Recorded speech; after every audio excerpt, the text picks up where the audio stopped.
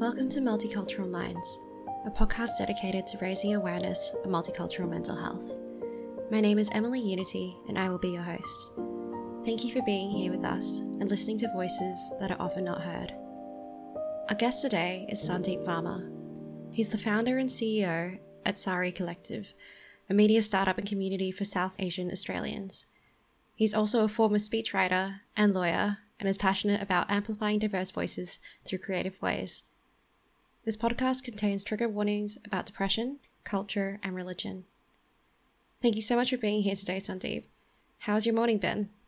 Yeah, it was good. It was just ironing out lots of things. I think I have quite a number of things on my plate, but I did get some amazing feedback on a creative piece of writing. So I was very happy to receive that. It was sort of something I hadn't done in that vein, but a medium that I love. It was nice to be able to kind of put something out real into the world and actually get feedback to say that it wasn't terrible, because that's always the fear of every writer, you know? Yeah. And the secret fear of every writer who is also even well established is that like they'll lose the magic, you know, no matter how many good things you've done. And so, and it actually is a funny foray into kind of mental health, right? Because that is kind of that notion of imposter syndrome, right?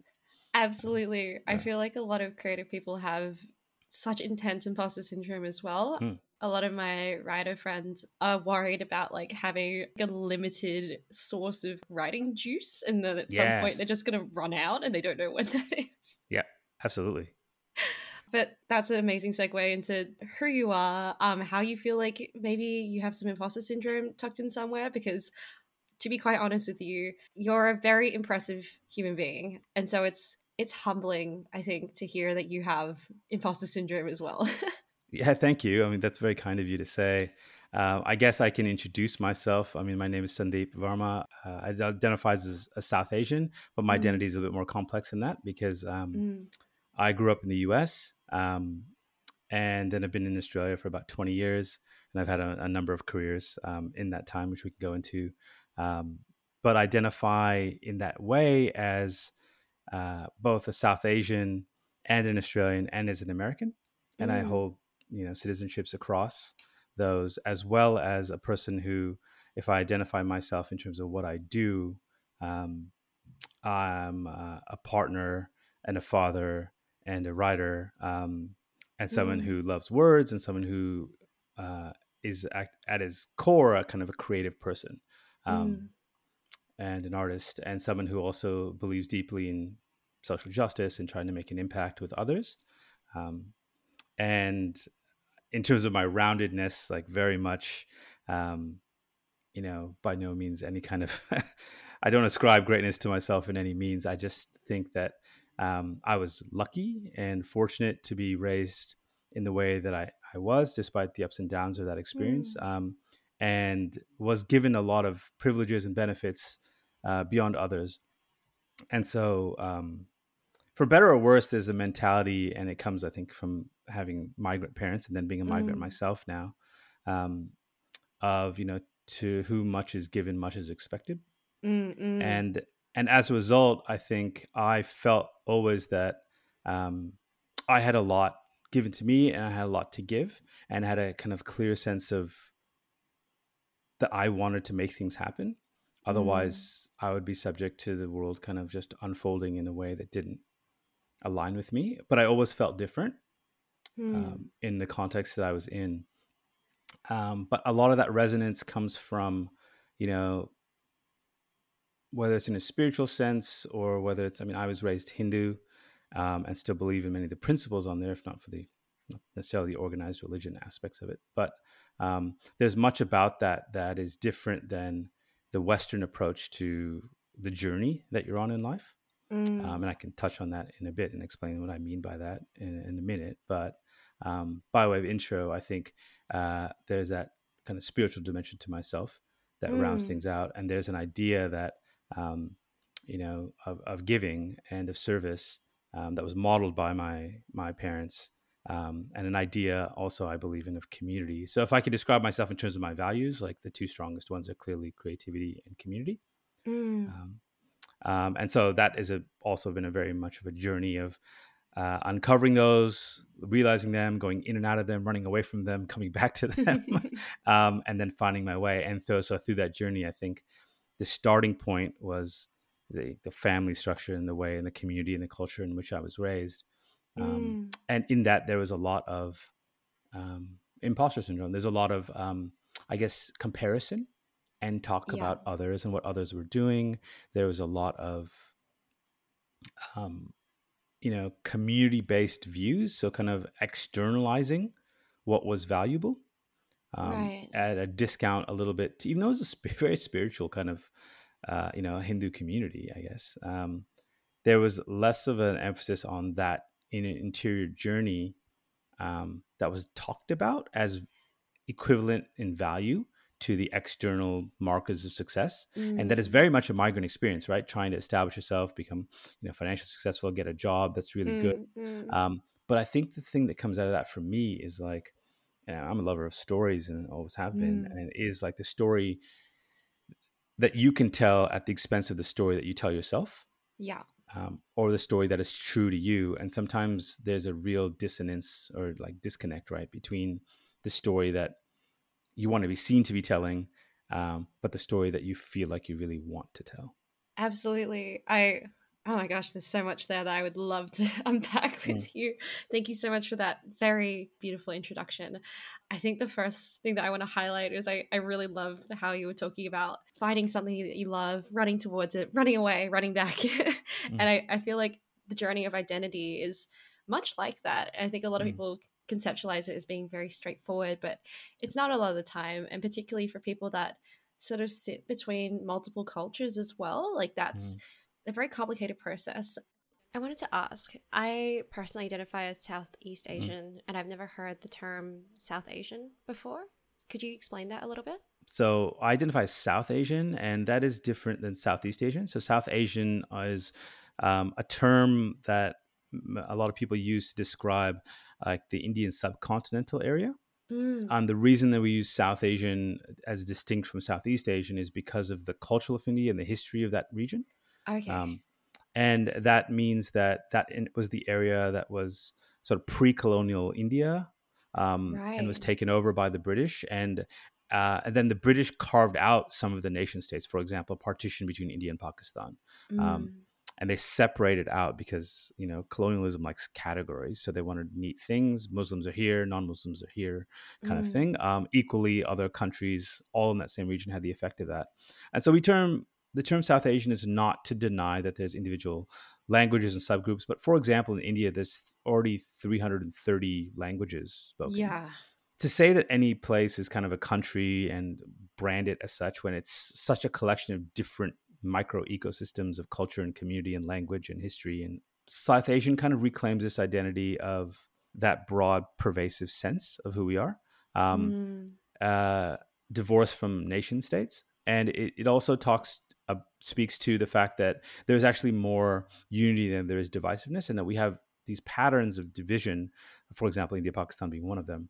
Um, mm, that we, as another generation or as a new group, are trying to kind of unlearn or not emphasize.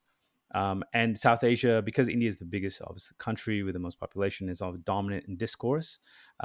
We think the idea of saying "I'm Indian" can be problematic for other people who are disadvantaged in that dialogue, mm, where they don't have enough of a voice.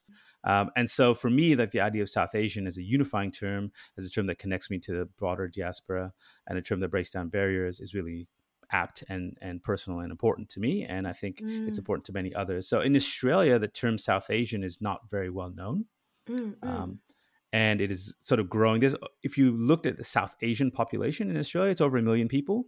Yeah. Um, by some counts, up to 1.3 million. So if you group South Asians as a group, they would be close to, if not yet, the largest minority in Australia, Mm. um, or at least will be in the next couple of years. Thank you so much for explaining that. It's so great to not just understand how you prefer to identify, but also the reasoning behind your language. And I think, reclaiming a term that for you means unity and diversity is such a wonderful thing. And I think it's a very powerful sentiment and definitely a movement that is much needed to break down those, those sort of labels and distinctions that were put Yeah. upon us by people that are not necessarily of our culture. Mm. So I really want to celebrate that. And I was wondering, with you being South Asian and Australian and American, how have you sort of found, I guess, the balance or sitting in that in between? I think it's always been a negotiation. There's a framework of thinking around South Asian identity. So I did a master's thesis in this topic Nice. on South Asian identity in the media and South Asian identity with young people and how they conceptualize that. And there's this idea of kind of caught between two worlds, like not good enough to be one or the other. So maybe I Mm, wasn't good enough to be fully American, but maybe I wasn't good enough to be fully either Indian or South Asian as well, because I grew up in a different country, despite speaking Hindi and knowing the culture. I was never Indian enough. right. Um, and so I think there's this framework and that tension that we feel, and you talked about coming in and out of identity. I think there's a lot of struggle you go with. You either accept and dive into your identity, but then it becomes problematic for certain reasons, or a community has a lot of issues. For example, in our community, it's very patriarchal. There's not a lot of discussion about mental health. There's not a lot of discussion about sexism, racism in the ways that there could be. And so you have both love for your culture in some senses, or harmful experiences, or maybe both, in your own community, in your own culture. And you want to kind of accept parts of that, but not accept parts of that. And you look at it from the outside. Yeah. And because you're in a Western context, you have the comparator of it, of the broader culture. For me, growing up, that was an American culture, and now it's Australian culture. And those cultures provide a contrast, but also you want to take some things from that culture that you find Mm, great. For example, I grew up vegetarian, and mm-hmm. then through funny circumstances started kind of was at a party and was kind of challenged to eat meat with a blindfold, and then ate meat for the first time, and then Oh. realized that I sort of liked it and started doing it a fair bit, like eating meat. And Mm, now I love kind of Texas barbecue, like slow cooked barbecue, and I'm nice. actually kind of a barbecue judge, and I do have a smoker, and I'm really obsessed by it and really into it. And so like I'm the only South Asian person I know who does that kind of thing. Yeah. um and so I mean, that for me, like I just love that stuff. And so for me, it's very much a question of then how do I take the idea of like I'm not good in either space and I'm Mm, just this mm. person caught out. um, there was an acronym that was used called ABCD, Right. and I don't know if you've heard this, but it Yep. is so in America, it was American born confused Desi, Desi being someone from India or South Asia. Right. In Australia, it was the same thing, Australian born confused Desi. It was the title of my master's thesis, and so it Nice. was this idea of confusion, right? Of like, I'm confused, I'm not sure what I am, I'm not sure where I am, and then you have to go on this journey of discovering yourself. And many people don't, or they may just stay in that confused state.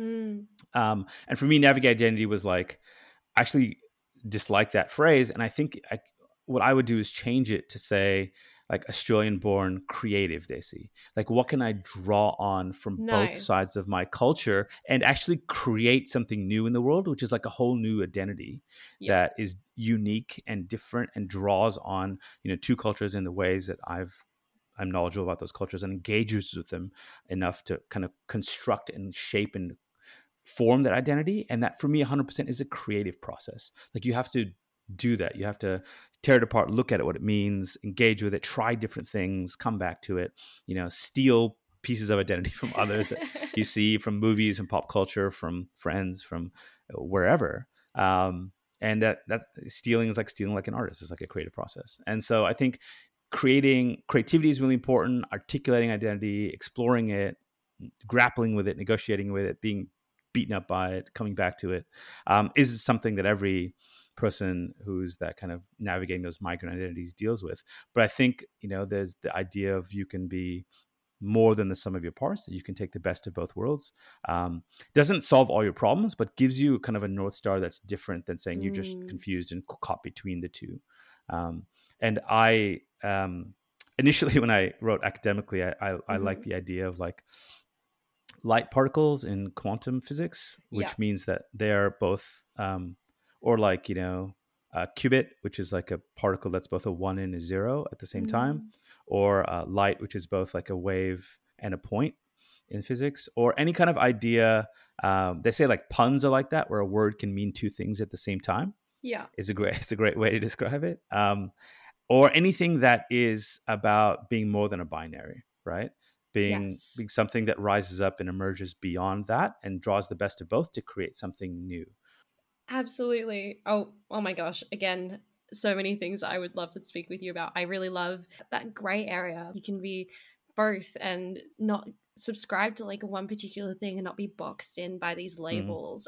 You know, I'm a child of like a refugee and a migrant. They're from two different backgrounds, and I was born in Australia, so I've never felt like I fit in anywhere. And it's really yeah. nice to like break out of that binary and really take control of your narrative. And I feel like you've really Mm, done that with your storytelling, with that focus on finding your own way through a not necessarily a traditional sense, but mm, finding creative ways to develop your own story and your own mm, identity. So that I'm a mental health professional, and something that I'm very passionate about is peer support. yeah. And a lot of peer support at the moment is centered around like clinical peer support. Like you put Mm, people that have lived experience of certain diagnoses with people that have the same diagnoses, and that's termed peer support. But I feel like it can be spread like so much further and wider, and there's a lot of informal peer support that's absolutely mm, life changing. It has been catalyzing for me in my recovery journey, and I feel like you've yeah. created that at Sari. Yeah, we have. You know, I'll give you an example of exactly that. I mean, I think it's a really good principle that you know, people can connect with each other and support each other through it. And last year, in fact, there's a travel ban that the government instituted when COVID was at its worst. A travel ban for Mm. India. So people from India, even Australian citizens, were stuck there, couldn't come back, and no one could go there, obviously. And COVID was raging through India. It was really bad. The idea was that everyone in Australia who was South Asian had family back there in India, had were isolated international students who were stuck here, um, people whose family members were sick or dying, or people didn't know what was going on and just knew it was bad. And the lack of kind of communication, the lack of infrastructure, all those things led you to this feeling kind of survivor's guilt and feeling really cut off and feeling like there's nothing you can do. Um, and that was very difficult for our community. So we actually engaged a psychologist named Anushka to do a number of free group therapy sessions Mm. online for South Asians who were struggling. Because what we found is we have a directory of South Asian mental health professionals on our website, Mm. and there's a number of other directories in other places that are really good. But we did so because there's very few, I think, um, places you can go to get kind of culturally relevant or tailored support as a South Asian from someone who kind of gets your cultural context, and you don't have to do a lot of explaining about different ways that a culture can operate. There's an Mm. assumed kind of understanding to a certain degree, and so. And that example was a perfect one where, you know, if you talk to a psychologist who didn't have any family overseas or especially hadn't gone through a migration experience, it was a very different experience than talking to someone who knew what that was like, Mm. and could guide you through that from a kind of almost a lived experience, but also could provide the frameworks of how that can kind of work from an empathetic point of view. And so we set up these sessions, and a number of people, um, you know, joined in, and it Mm. was facilitated by our um, professional psychologists. But they found incredible solace in just hearing each other's experiences Mm. and knowing they weren't alone, Mm. Mm. and knowing that other people are struggling. And it wasn't about solutions necessarily. Yeah. Um, the advice was more along, you know, think about what you can control in your day to day. It was just about kind of mental frameworks for how to navigate Mm. difficulty and change and isolation. Um, and that, you know, oftentimes when we're at those worst periods, so we shut ourselves in, but that is the time to kind of reach out a bit more. So the people that came were quite brave and courageous to be vulnerable in that space, and Mm. that made a big difference to the people that were there, because and we actually talked about it afterwards, and we were able to feel like made a difference to the people in our community at the time when they were the most struggling, and able to Mm. provide a little bit of insight and support and guidance, but that they themselves were able to initiate those conversations with each other, and some of those conversations led to Yes. people connecting offline, and supporting each other, or even just, you know, having a kind of a check-in base. Um, and just to put words to what people are feeling sometimes is the most important Mm. thing. And to hear that others are going through the same thing makes you feel like, hey, I'm not alone in this space. So I 100% agree that peer-based support in the mental health space is vital. If Mm. nothing else, at the very first stage, just it breaks down a barrier for you. And if you see others being vulnerable. It encourages your own vulnerability, and that encourages you to speak on your feelings, and that starts the journey of working through them. Mm. It's not a quick fix, it's not a problem solve, but at least it overcomes that initial hurdle, that initial anxiety and that worry that you feel by being isolated, especially in that type of scenario that we had last year, where you're, as cut off from your own Mm. family or your own country. Oh, I resonate with that so much. That there's so much culture, particularly in Australia, of saying it's okay not to be okay, but then no one's Mm, actually demonstrating that we're here and it's not okay, and mm, we're role modeling and demonstrating yeah, vulnerability, and in doing so, implicitly creating safe spaces to actually share your story. And I think yeah, that's amazing that you were able to provide a space and then bring in people that don't try to necessarily fix people, but instead mm, provide tools and frameworks, like you said, to actually have the options to navigate the world in a slightly different way. And I think that giving the opportunity to connect with like-minded people is yeah. invaluable. And a funny you riff on the safe space idea. Hmm. I don't know if you find this in your community, in your culture, but like in South Asian culture, especially like where I grew up in Indian culture, like you're always told what to do. You know, like you're always like some uncle, auntie, Yeah. father, mother, cousin, blah, whatever, is always like, oh, this is the way you should do it, beta. Like this is Yeah. the way. This is what you should do. Go get a degree, become an accountant or whatever. Like, this is the way. Like, focus on your studies at the expense of everything else. Like, Yeah. you just get like advice overload. You know, Hmm. and like people are completely unqualified to give any kind of advice. Like they just like we are as a community and as a culture. Like, and I read this somewhere, and I can't remember the quote, unfortunately, but it was brilliant. It was just like, saying that if there were, it might have been even a meme. It was like, if there was an award for a community or culture that loved just giving advice all the time and never following it, it would be our community and culture. And this comes back to something I mentioned before, like the kind of spiritual aspect, the journey. So the purpose of your life in a Hindu context Mm. is not the same as a Christian context, which is Western Mm. countries, right? So Christian context is live a good life and do the right thing and you end up in heaven. So there's a sense of judgment on top of that, and then you kind of end and you kind of are on this like trajectory. So Mm. the emphasis is on kind of action and the doing of things. Mm. Um, Whereas the Hindu outcome is completely different. It's about understanding, because the nature of Hindu thought is about reincarnation and Mm. cycles, so that Mm. you end up in a cycle of life, and the purpose of your life, because you will be reincarnated most likely, is to release yourself from kind of bad karma that you've accumulated through both previous lives and this life Mm. as a result of your decisions. And so the means to do that is not do more good things, because you can never undo what happened in your past life necessarily. The Mm. means to achieve nirvana or spiritual freedom from even the cycle itself is better understanding, and better understanding of the world, better understanding of yourself. Mm. And the spiritual dimension is that you are it's kind of pantheistic, which means that God is everywhere, and that you are an Mm. aspect of God inside. Like your soul's journey that it's on is about getting to a better understanding of who you are and yourself and the way to exist in the world. And I think that is a very different outcome.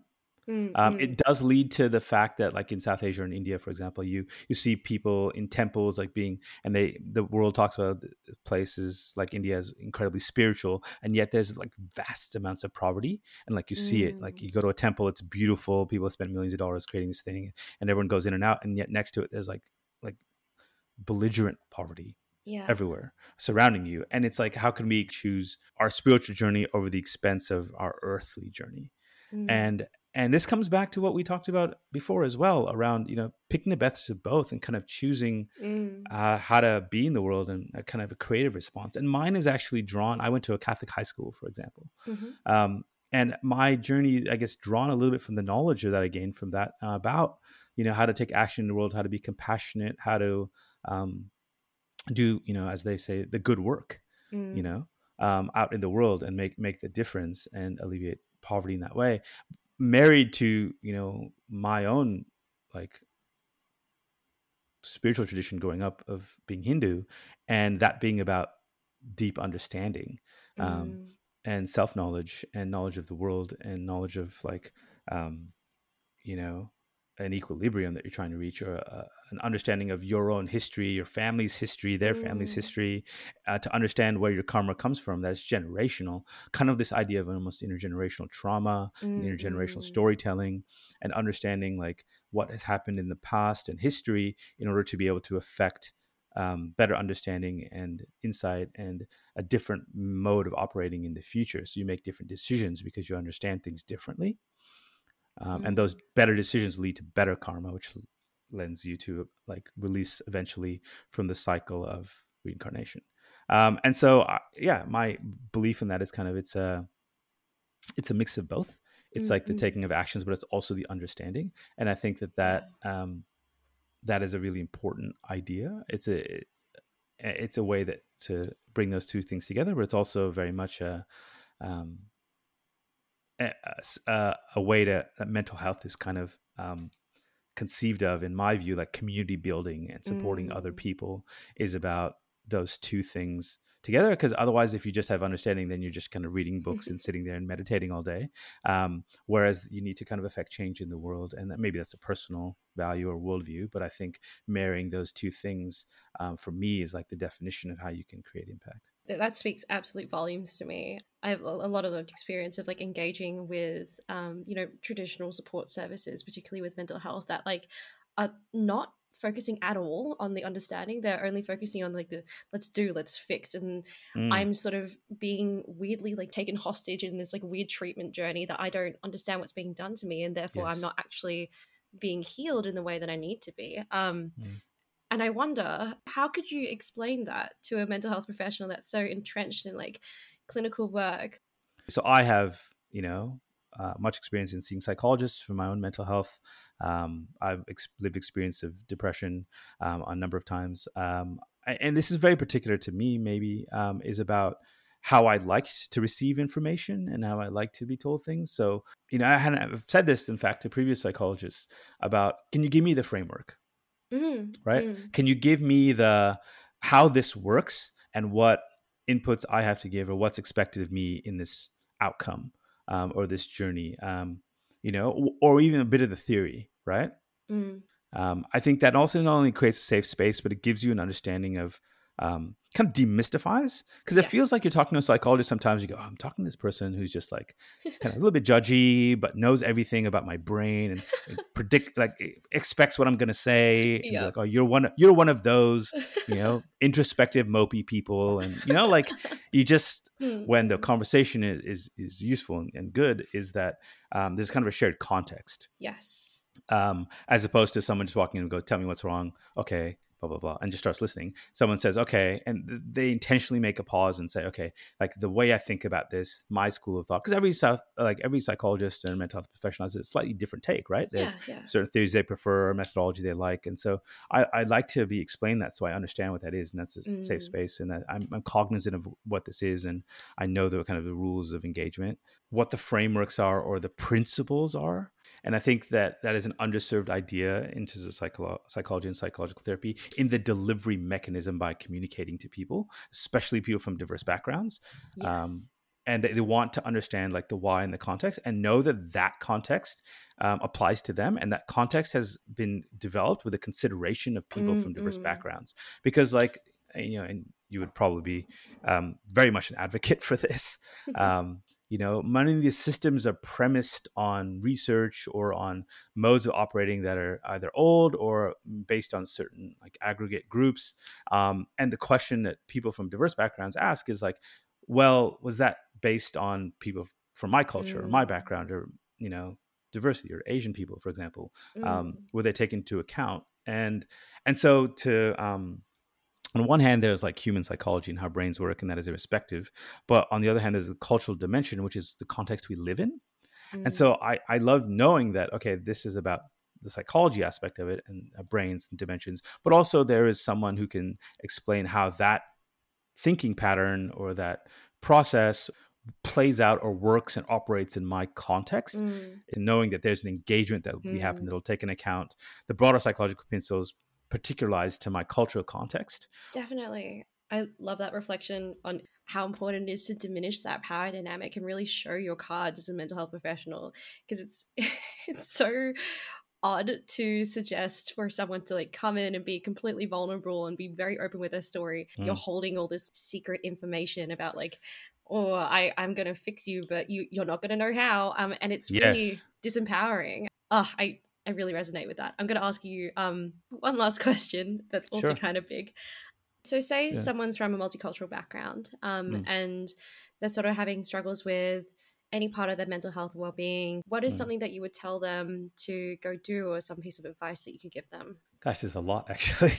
I try to narrow it down to one or two pieces of advice.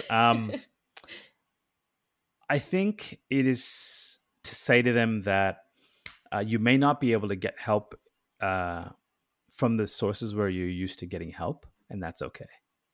Mm, And that it's worth reaching out to different places or different people, and that whatever stigma might be attached to doing that um, is just requires that small amount of bravery and mm, vulnerability to go out there and just try something else. And if you're finding that you're in a mental health thing and your problems or issues are with your community, then seek help mm, outside of your community, and that's okay. Um, you know, there are people out mm, there that can give you that distance and that perspective that you might need, who are, sensitive to the cultural context and can get it. Equally, if you want to speak to someone who's wholly based within your context, um, do that. There are people that can support you. The essential message is that you're not alone. Um, mm, there's a lot of people out there who have experienced myself personally.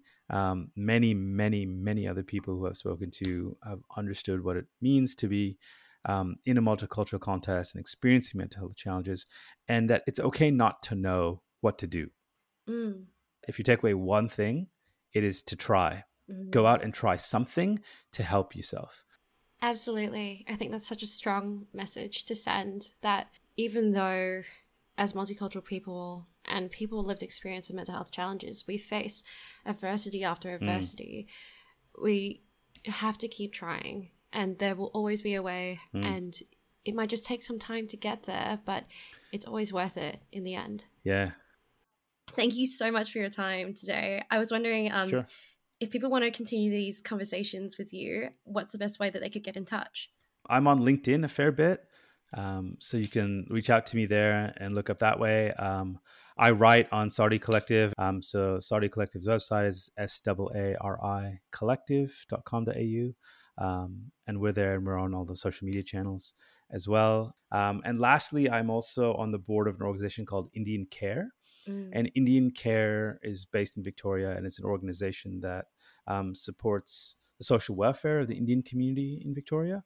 So mm, if you're struggling and you need a referral, or you need someone from the cultural context that can help you, like from a social work perspective, so Indian Care has a referral service mm. that you can call up and get referred to other people. So their website's just indiancare.org.au. Thank you so much for your time today. Sure. I've really enjoyed speaking with you, and I can't wait to continue having these conversations. Yeah, thank you. Thank you for listening to Multicultural Minds, a podcast dedicated to raising awareness of multicultural mental health. If you want to find out more about us, please visit our website at www.multiculturalminds.org. Thank you so much again for being here with us and listening to voices that are often not heard.